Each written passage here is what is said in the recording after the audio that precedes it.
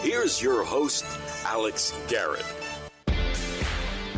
All right, well, I think I'm about to throw an endorsement into the ring for Comptroller. And by the way, running for Comptroller in my neighborhood is David Weprin. But, I'm tired of the establishment, and I'm tired of the career politicians. So who do I turn to? Someone who's a real outsider, but he's an entrepreneur. He's a veteran. We met him at the Memorial Day ceremony at the Intrepid. Zach Iscol. I think we were, it's fated we met. So thanks for joining us. And you are running for Comptroller in the Democratic primary, which, by the way, starts today with early voting. I am. And Alex, thank you so much for having me on. It was so great to meet you aboard the Intrepid on Memorial Day. I'm a huge fan, and it means so much to have you having me on the show. Thank you. Well, I listened to you at the debate on Wednesday night. For those who missed it, it was on radio, it was on streaming, and I thought, man, he's getting, he gets it. He's someone that is in the streets, literally. He's out there working hard, right, Zach? So let's tell us about your story and why you're running for Comptroller.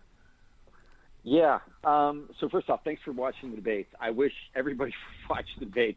We've had two debates so far this past week. One was WABC radio. It is up on YouTube. And then CBS scheduled a mayoral debate at the same time that New York One was doing the Comptroller's debate. So I do hope people tune in and watch those debates. So my story, my family's always served this city in one capacity or another. My grandfather worked for the Department of Sanitation. My mom taught at PS 145 in Harlem and was one of the only white public school teachers to support her black students and colleagues during the 1968 teacher strike, which was a sort of infamous teacher strike in the late 1960s around segregation. And I've been a public servant now for 2 decades. My public service started in the Marine Corps. I led troops during some of the heaviest combat of the Iraq War. I spent the last 10 years building businesses, serving in a number of capacities, and I also built a nonprofit called the Headstrong Project that is now one of the leading and largest providers of mental health for veterans in the U.S. So when I came home from Iraq, I'm very, very proud. I've never left anyone behind in or out of combat. But when I came home, we abandoned our translators. I fought to help bring them over here. I began to lose more of my Marines to suicide than I did in combat. I built a nonprofit called the Headstrong Project that's now one of the leading providers of mental health in the United States. We take care of 800 to 1,000 veterans every week. And most recently, I served as a deputy director at Javits Medical Center. I went there at the height of COVID as a volunteer. A few days later, became the deputy director, helping turn Javits into one of the only successful COVID field hospitals in the country. But the reason I'm running is fairly simple. Like yourself, I am frustrated. We live in a city that spends more than the next 15 or 20 largest U.S. cities combined. It's an almost $30 billion a year increase from when de Blasio first took office. $30 billion could have made public transportation free, made public transportation accessible. It could have gotten universal broadband. We could have gotten smaller class sizes instead of larger. We could have ended homelessness. Instead, we have more homeless. I mean, it seems like everywhere you look, this city has the resources to be doing better for the people that live here, and yet those resources aren't going where they're needed. And I'm running for Comptroller because the job of Comptroller is to make sure that doesn't happen anymore and to make sure the city's doing its job.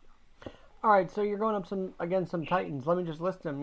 City Council Speaker Corey Johnson. We've got Michelle Caruso Cabrera. I mean, there are some titans. So how do you stand out? How do you want to stand out to the voting public right now? Yeah, so I think, a lot of times people ask you, like, are you progressive? Are you moderate? I think of myself in my own lane. The majority of voters for Comptroller are undecided. I happen to think actually most voters, even in the mayoral race, are also undecided or loosely tied to two candidates. And so for us, it's about making the case that I have the broad leadership and management abilities, that this is a job that is not a legislative job. It's a manager's job. I think I'm the only one in the field that's managed anything of the size and scope of the Comptroller's office, but also the vision for the office, which is essentially making sure the city is doing its job and also using the office. So we think of it as one of the big powers of the Comptroller's office is auditing city agencies. And I have a vision of taking that audit function into the 21st century. of, instead of just auditing a specific agency, really looking at what the problem is the city's trying to solve, and then auditing the city's response to that. We know most of the problems that the city's facing are deeply interconnected. You name the issue, whether it's homelessness, right? That's about housing as much as it is about jobs, about mental health, about a host of other issues. And Zach, on the housing front, let's say someone falsifies records for NYCHA. Does the Comptroller's office not allow that to happen? Like, can you guys have a say on what records get sent, for verification and whatnot as part of the auditing process? Yeah. So the Comptroller has, in the auditing process, is two very significant powers. One is the power of subpoena. So you can subpoena all agencies for all records, even confidential records. And number two, you can compel people to testify under oath. And so, if you identify fraud or corruption or things that are illegal, you can identify that through the subpoena or through compelling people to testify under oath. It would then have to be referred to criminal proceedings. So the powers of the office are limited. But I think that there is a real opportunity also to use the office in partnership with the mayor and the city council to really show what is and is not working in solving specific problems that New Yorkers are facing.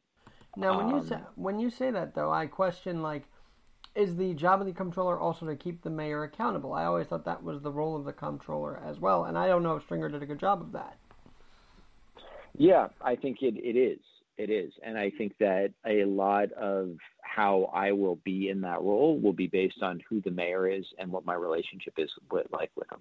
If it was this mayor that I was a comptroller for, it would be more of a probably adversarial relationship. I would not have I would not have been okay with the massive increase in spending, the deficits that this mayor is leaving us with, and the fact that we have not accomplished anything with these dollars. I think with the next mayor, my hope is to really be the person that is showing them the math of what is and isn't working, where we should be divesting and where we should be investing in order to solve real problems that New Yorkers are facing. You talk about the whole idea that the whole job you had as a volunteer at the Javits Center, and you were out there during the pandemic. I don't know if you want to go on the attack here or feel free. Were your competition out there in the pandemic fighting as much as you were to fight this thing? Did you see that? Did you feel that they were around as much as you have been? I don't know. There are, I think some of them, no, look, I think at the end of the day, our city's leadership failed us over the last year. I think that's very clear. And I think if you look at the number of New Yorkers that we lost to COVID, if you look at the economic impact of COVID, New York City fared worse than almost any other city in the United States. And there are some systemic reasons for that. But at the same time, this is a city that should have been better prepared to keep New Yorkers safe. And we failed.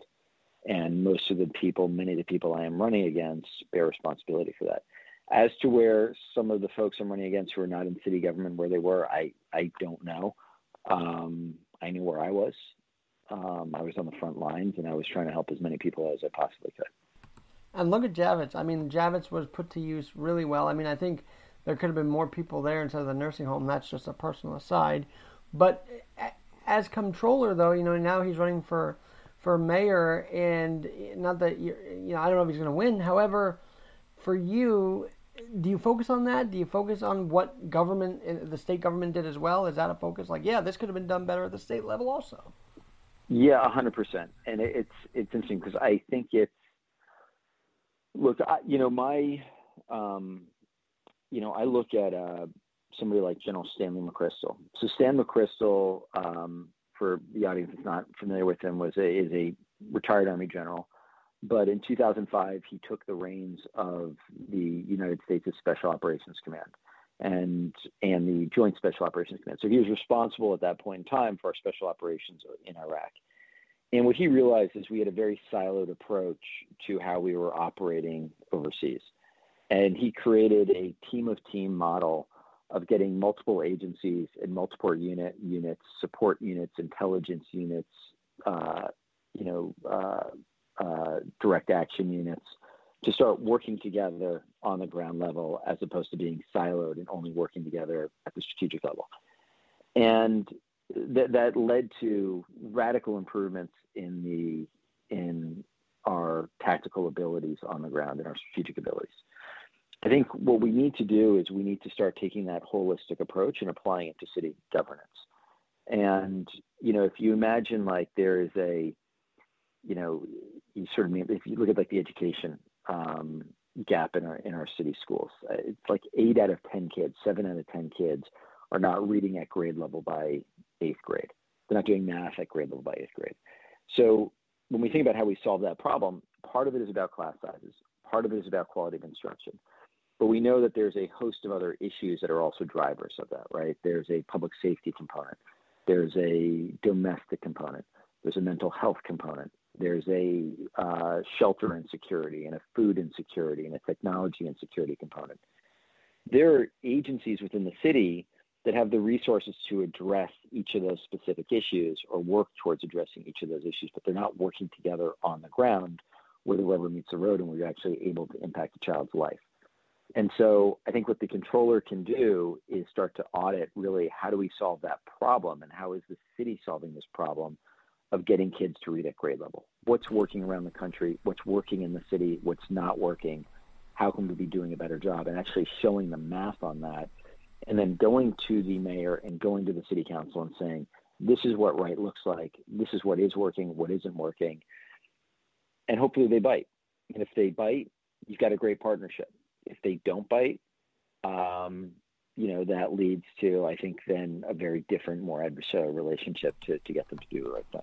Well, let's talk about, aside from government agencies, you're an entrepreneur, Yeah. You're running a business. Can you get the private sector more involved? I mean, I don't know. I don't see the comptroller ever really getting the private sector more involved. Is that accurate? I am so happy you asked that question because bottom line is, yes, we need to. 100%. It's like, and and I'm glad, the reason I went down that path is because you were asking about Javits. Part of these problems, there's a role for the state government and the federal government to also play. And there's 100% a role for nonprofits and the private sector to play as well. And I think the next mayor, the next administration is going to have to rely on working with the private sector to solve problems as well, just because of the limited resources, the deficit that they're going to be inheriting from this current mayor. I mean, he signed off, on a $90 billion budget? I mean, why is the comptroller signing off on that? Doesn't he have the power to say, let's look at this again, Mr. Mayor?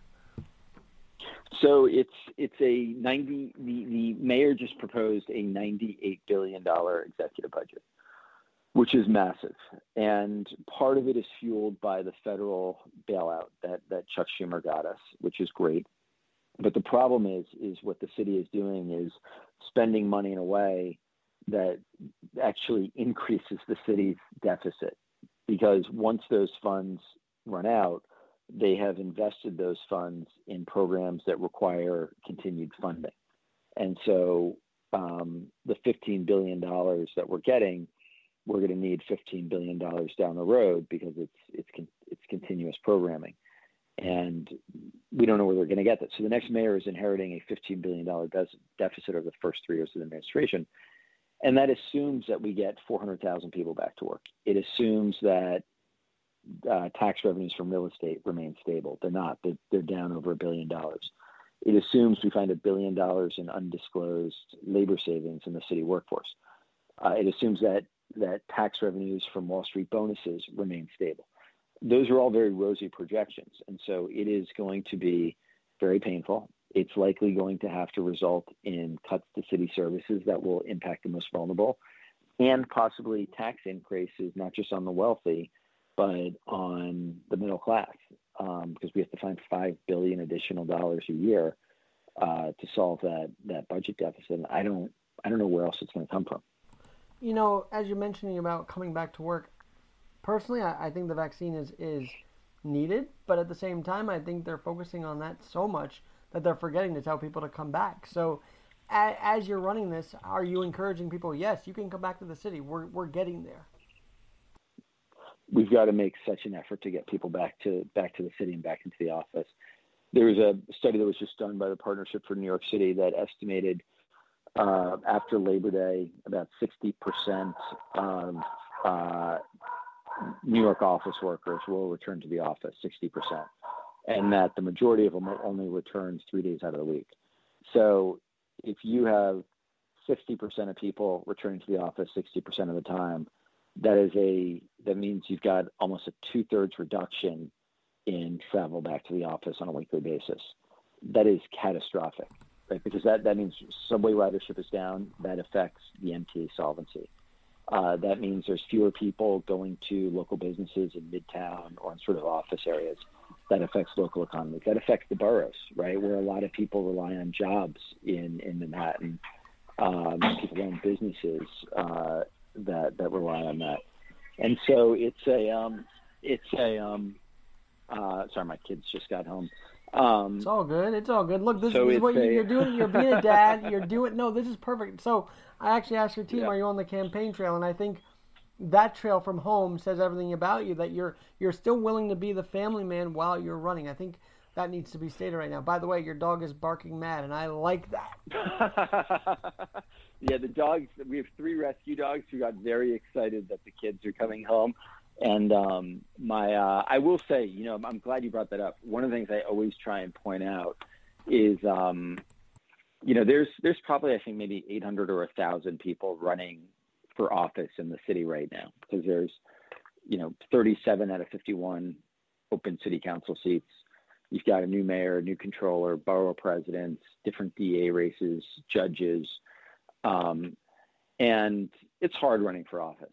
It's a lot of work, but we often don't talk about the impact it has on families, and that there are a lot of, spouses and kids who are supporting candidates around the city, and it's hard. And I'm very fortunate that my wife has really stepped up to the plate. I do my best to help out in the mornings. I do my best to get home and do story time at night.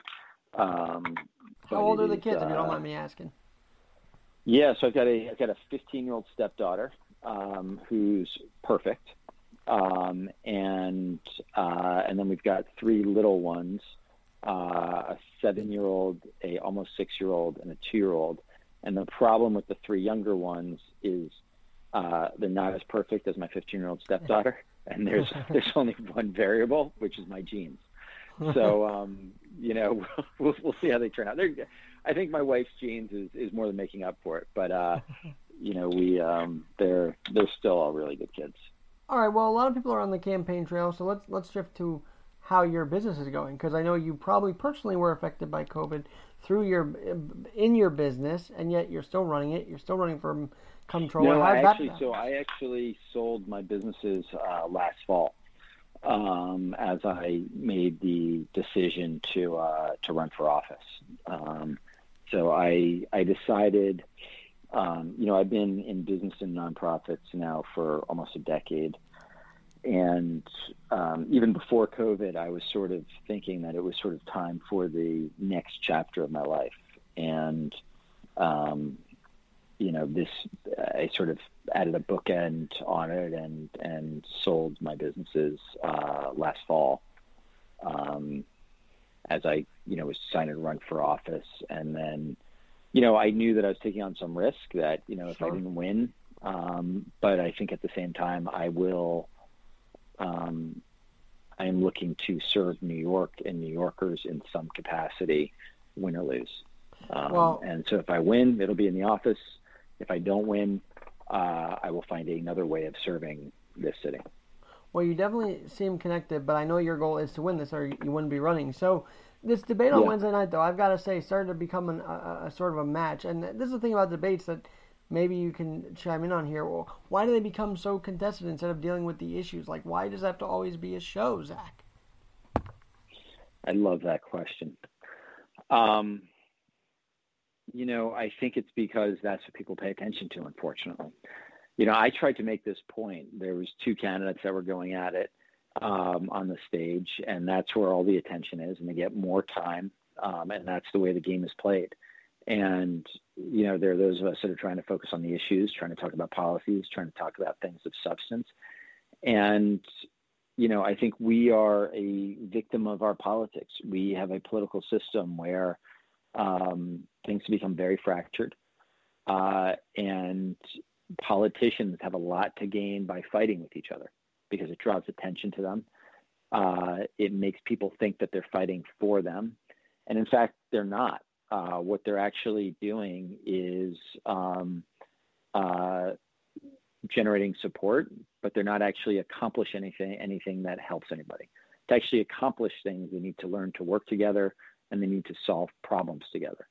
And, one of the reasons I'm running is, I want to change that. When I was at Javits Medical Center, one of the hardest things we had to do was dealing with the politics outside the building. And this sounds almost absurd, but it was easy to build a COVID hospital in 5 days because we had amazing engineers and contractors who were working with us. It was easy to treat COVID patients because of the quality of our doctors and our nurses and our paramedics. The hardest thing we had to deal with was the politics between the governor, the mayor, and the president. That our politicians had more to gain by having a failure and having something that they could blame each other for because that gives them a political win rather than sharing in each other's success. And, we were able to successfully get 28 federal, state, and city agencies to work together. But it certainly wasn't easy. And I think to me that spoke to the fact that we really need a new type of politics in our country. Well, and that's why you're running. I think that I could sense what fueled you is that trifecta of just complete chaos, and it was disaster. And we were all as New Yorkers individually proud that the Javits Center got up and running, that USNS Hope came in the water, but I didn't sense anybody in politics was proud of it. They just wanted to make a political point about it. Well, at first it was a disaster. And then they tried to use it as opposed to figuring out how to fix it and how to make it work. They ended up just trying to find ways of using it for political advantage as to who was to blame. And meanwhile, in the building, we were able to get 28 federal, state, and city agencies to work together. And we did turn Javits around, and it did become a success. And it is a story that isn't told. We represented 1.5% of all hospital beds in New York City, and we treated 3% of all COVID patients. And we treated a lot of people. I mean, there was, at our height, we had 550 patients, I think there, maybe around 500.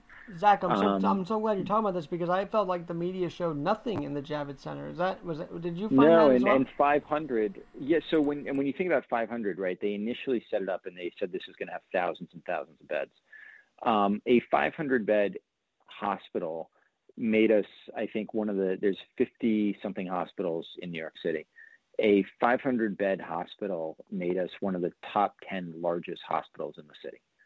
A 500-bed hospital is a significant operation. And so when it was initially set up, and this is the part of the story that hasn't been told, it was built using something called an FMS, a federal medical shelter, which is a FEMA construct. It's basically FEMA has these federal medical shelters that come in a trailer, and they are 500-bed facilities that are used for natural disasters, hurricane, earthquakes, where people can come and get shelter. They are not hospitals. There's no real medical capabilities. There's no pharmacy other than being able to dispense Advil and Tylenol. There's no doctors. You walk into a hospital room, all the equipment that's in there, none of that exists in a federal medical shelter. And so they set up a 2,000-bed federal medical shelter, but there's no capabilities to actually treat anybody in an FMS. And so, if you don't have the capabilities to treat people, you're not going to treat people. So then as things got worse and worse in the city, I got there towards the end of March. I think it was March 27th. And a few days later, we set to work increasing our capabilities to be able to actually treat COVID patients.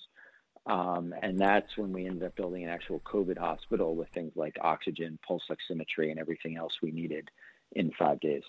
Zach, did you feel your leadership on the battlefield really kick in during that time? And I don't know if you want to answer this or not, but did you kind of get any flashbacks of being in that sort of infirmary environment where, yeah, you were serving soldiers on the battlefield, right in Javits Center? Yeah, so it meant something to be able to, for me, to be able to go to war to save people's lives, as opposed to going to war to do what you normally do at war. That meant something to me. And I was in an environment I was familiar with, right? We had a lot of military units there, a lot of different agencies. I am familiar in working in that type of environment, so I felt very much at home in that sense. And also, this is my city that was being affected, so it was deeply personal. But it did feel like every day for me, it was such an honor to walk into that building every day. It was such an honor to work with people who, to be honest, like you think about what the world was like in April and May of last year in terms of COVID. We had no idea what was driving this disease. We had no idea. There's very little that we knew about it, and you're working with people who are putting their lives on the line every day in a highly infectious environment to care for other people. And to be a small part of that, to have worked with that caliber of people. There was even an amazing nurse there, Army Lieutenant Colonel named Leslie Curtis, who became very friendly with, and she actually was deployed to Fallujah the same time as I was in 2004, taking care of many of my Marines. So she was part of the medical unit that was taking care of our wounded out of Fallujah. And here she was 15, 16 years later, taking care of New Yorkers, and so it was, that part of it was pretty remarkable. Well, you just said, and that's incredible. And I want you to say one more time that you were glad to go to war to save someone, because that statement in itself should win you the primary, to be honest with you, because you were at war fighting this battle that many of your opponents may not have been. Yeah, I mean that is literally. I mean, look, it was not lost to me that every day I was going to war to help save people's lives, and not what we generally go to war for. And I think for a lot of us that were in that building who had been deployed, over the wars of the last decade, 2 decades, that meant something. Did it also mean that politics wasn't in the building? Because from what I heard, when someone got their vaccination there, they said it was like family. It was like everybody was bonding together to fight this virus. Did you find that when it was a COVID hospital as well? For sure. I mean, well, let me say, there were definitely some politics in the building, especially between the city and the state and even the federal government and those agencies. But at the end of the day, what I think the leadership in that building tried to convey to everybody every day was, let's try and ignore the politics outside the building, and let's just focus on what can we do today to help as many New Yorkers as possible. Forget the politics. Just what can we do today to help as many New Yorkers as possible? Is that setting up a high volume oxygen intake? Is that, fixing the way that we're working with local hospitals to try and make it easier for them to send people here? Let's just focus on that. Zach, you just mentioned a few minutes ago you're a New York City resident. So to not get caught up in what's going on in the mayoral race with the whole resident thing, can we be sure that you are a resident of New York City? Can we get that out of the way right now? Yes, I'm a resident of New York City. My wife is a resident of New York City. I don't have a girlfriend that lives in New Jersey. I am not, which I think is what happened with Eric Adams. I think his partner is in New Jersey. I haven't really been honestly following the story that closely, but I am a resident of New York City. I live downtown with my wife, our 4 kids, our 3 rescue dogs. We're all here. ZachIscol.com, ZachIscol.com. We'll be back with more with Comptroller candidate Zach Iscol after this. Welcome back to Alex Garrett Podcasting. Zach Iscol is my guest this hour. It's the race for New York City Comptroller. He is on the Democratic primary. He's running in the primary for Comptroller. And early voting is happening right now through June 22nd. And on that note, Zach, does early voting help your efforts here and campaign? I think it's great. I think it's great. I think it makes it easier for people to vote. I think anything that makes it easier for people to vote is better. Too often, if you only are able to vote in one day, there are people who have to work. There are people who have to take care of their families. There are people who have, you name the barrier to be able to vote only on a single day. And anything to remove those barriers and to make it easier for people to vote, to make voting more accessible, is a good thing. And I think it definitely helps, to have 10 days of voting in addition to the ability to do absentee ballots. I think it's great. I think it does help me. I think, in particular for candidates that are not part of the system, the more people who are able to vote is better. And hopefully that will drive higher turnout. And how much of a budget, because I got to ask, because you're a comptroller, how much of a budget are you running right now for this campaign, if you don't mind me asking? So we've raised, I think, it's a good question. I think it's a little bit complicated because I don't know exactly where. So the city has matching funds, and it matches funds 8-1 for contributions you've received from people who live in the city up to $250. And it's not exactly clear always, like sometimes there are people who, for some reason or another, don't qualify for a matching contribution. And so we're still auditing some of that. But it looks like we've raised, I think, somewhere between $3.2 and $3.5 million, maybe 3.3, 3.5. I think if we got all of our matching funds, it would be 3.5. We're still doing an assessment to figure out exactly where we are with that. And the point is, though, is that you, I think, by telling your story here, can inspire others that may not have the war chest, if you will, to do this, to step up for New Yorkers. I think there's got to be that message, too. Yeah, we need more people running for office. The city has a matching funds program where, you have to qualify for matching funds, but it does make it easier to run. The most you're allowed to spend is $4.5 million. But the people who contribute to anything up to $250 is matched 8-1 by the city. And those public funds do help level the playing field somewhat. I think it does a tremendous amount in city council races, in borough races, and also in citywide races. How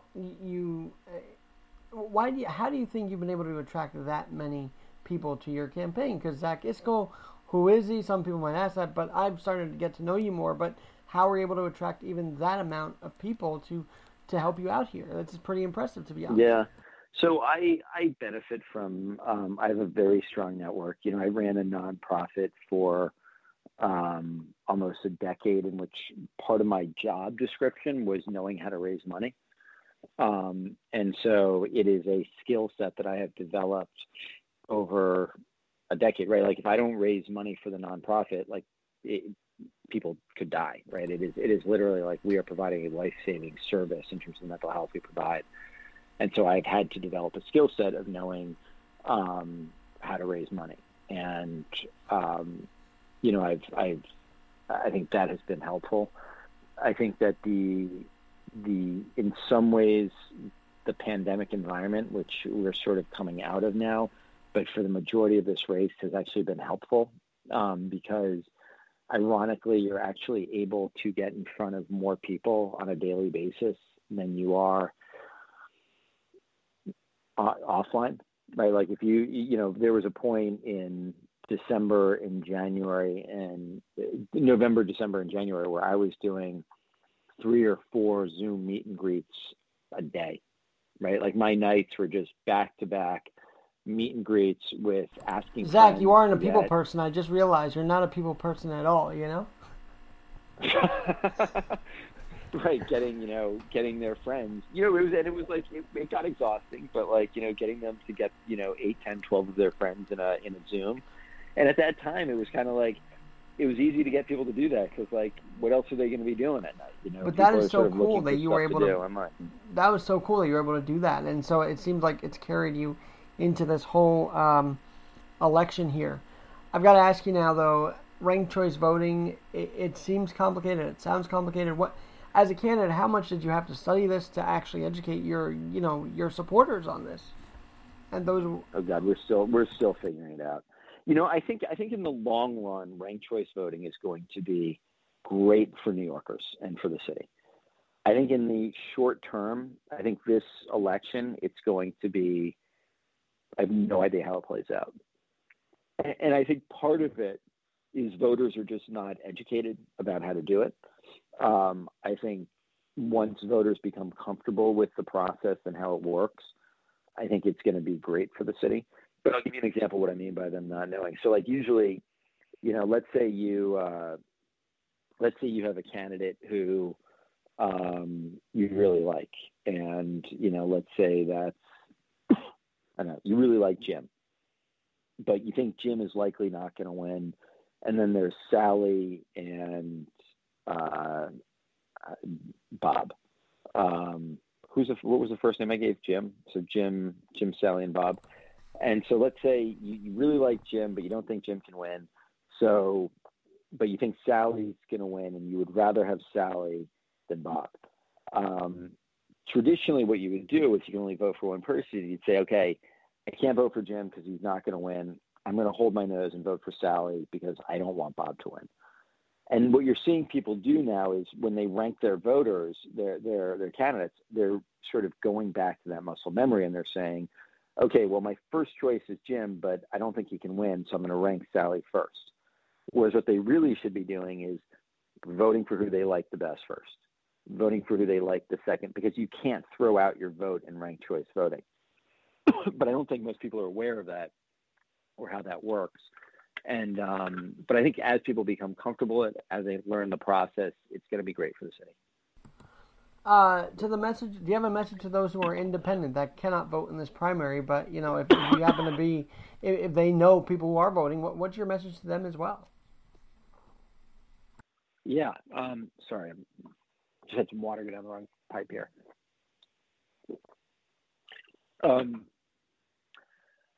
It's a good question. I mean, I think I am a believer that the city needs to make it easier for everybody to vote. To have changed party affiliations, you had to have done that by February 15th. If you're unaffiliated, you could have registered as a Democrat by the 28th of May.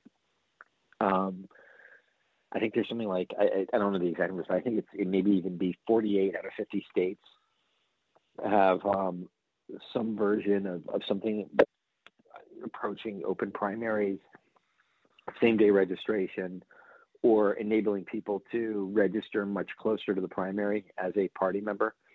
We need to do that. We need to make it easier for everybody to vote. We need to ensure that independent voters and Republicans are able to have a greater say, because as you know, this Democratic primary will likely determine almost 99% certainty who the next leadership of the city will be.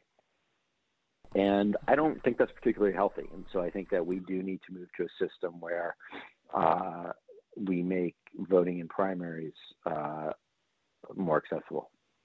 I 100% agree there. I'm actually an independent, and I like it that way, even though it kind of excludes me. I'm still like, well, I guess there's another way I could do it through the podcast. That's what we're doing here.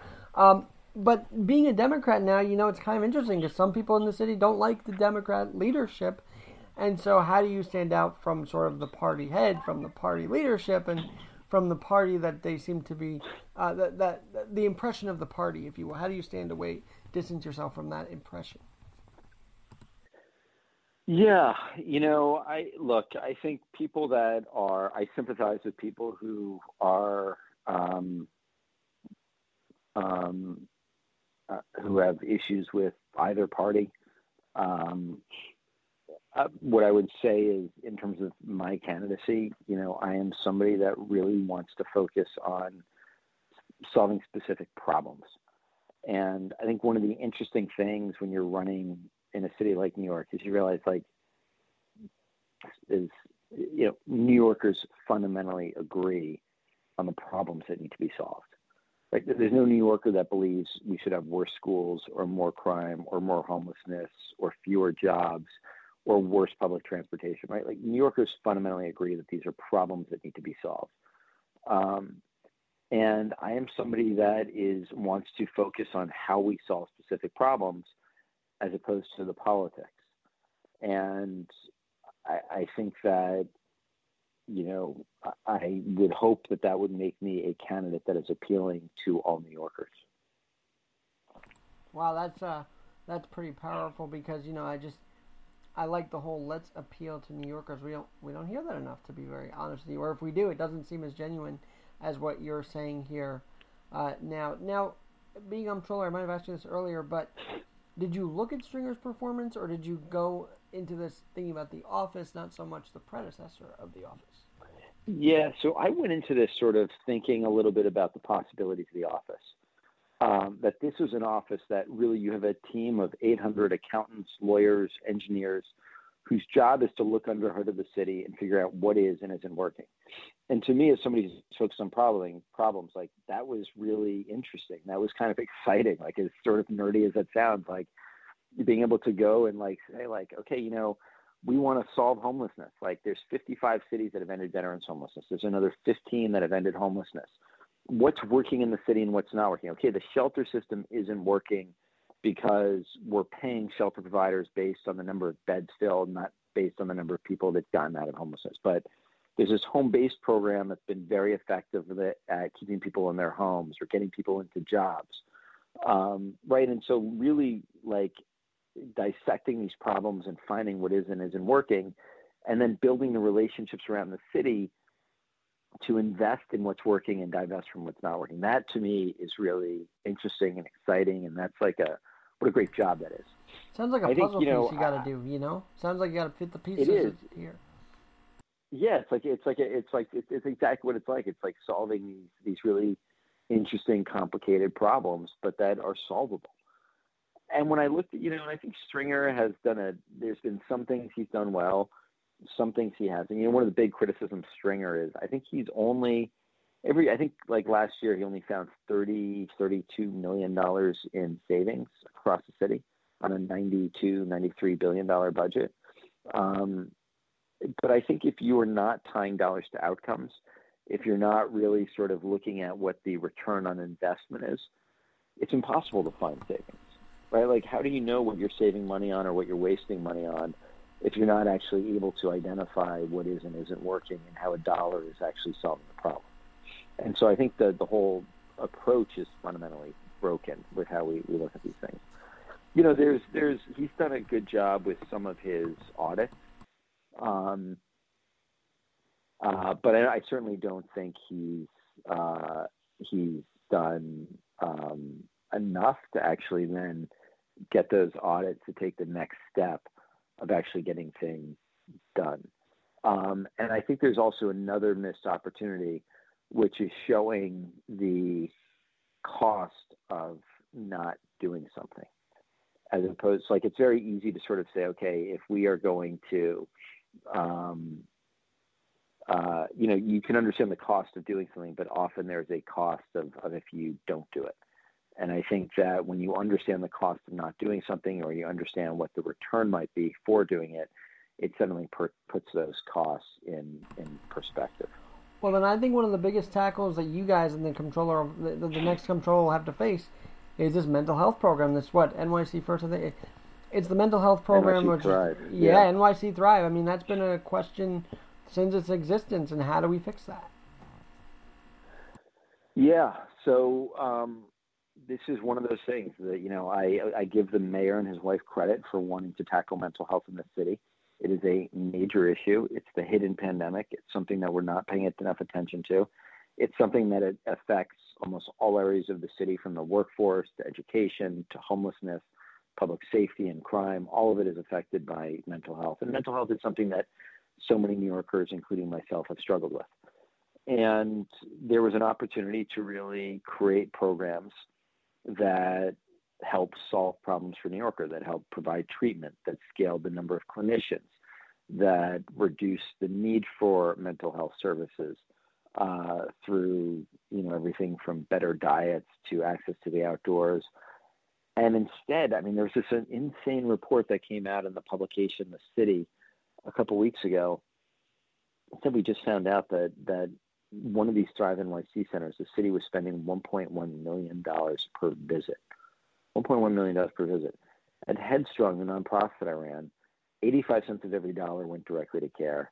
And I knew it cost $5,000 to treat a veteran over 6 months. $5,000 for 6 months of care versus $1.1 million per visit with no actual outcomes or measurements for the impact that city spending was having. That is just insane. It's insane. That is just nuts. And I mean, you don't have to comment on this, but the whole idea of them maybe losing $7 billion, $7 billion, $8 billion. I mean, that's a storyline of itself. And do you know if we recover that, or what is there going to be an update with the new comptroller on that whole situation of where that money went? So those dollars are spent, but I think that there is I have committed, and on the debate stage, I got some of the other candidates to commit to making sure we audit Thrive NYC and do a real assessment of where those dollars went. That is a huge statement. I don't know how many people have been catching that, but that commitment is huge in my view anyway. So thank you for committing to that. That's good. And any gotcha moments, like if someone were to ask you like a surprise question, let's get that out of the way here. So any gotcha things that people that may be asked of you, like have you gotten any gotcha questions yet, or anything that could be questionable? Like just wanted to ask you that one. It's a good question. Look, you get asked questions all the time on the campaign trail that you don't know the answer to. And, part of that is like we live in a very big city with a lot of issues. And for me, those have always been learning moments, right? Because, sorry, my son is just coming into the room. I will be right out to help you guys with dinner. Okay, I'll be right out to help you guys with dinner. All right, be careful of your fingers. Sorry. And this will be all in the. This is all in the podcast. I'm keeping this because this is what life on the trail is like, is it not? This is exactly what it's like, especially in this day and age. But I think when I have gotten a gotcha question, it's always been a learning opportunity, right? It's always been an opportunity because generally when people are asking you a question, sometimes they have a better sense of the problem. Often they have a better sense of the problem. Often they have ideas for what the potential solution would be. And it's a great moment to learn something new. I'm trying to think of some specific examples of that, but they escape me right now. But I found that those are usually really great learning moments. Well, especially because if you're a nonprofit leader, they often say, well, how did you get all the funding? So I'm sure those questions come up a lot too. Yeah, I haven't been asked about Headstrong funding. I mean, that was all, private philanthropy. We had some funding from state, corporate philanthropy, from different states. I don't think we ever, when I stepped off the board, when I filed my paperwork to run, so there was no conflicts during my time running. But I think that we started to work on ways of possibly getting reimbursements from the federal government, but we're not there yet. Well, that's good. Obviously, I feel like some people don't step down from the board when they start running, and I'm glad that you took that step to do so. So kudos to you on that. All right, Zach Iscol, you're sitting here as Comptroller candidate. You are a viable candidate. You have gotten fundraising.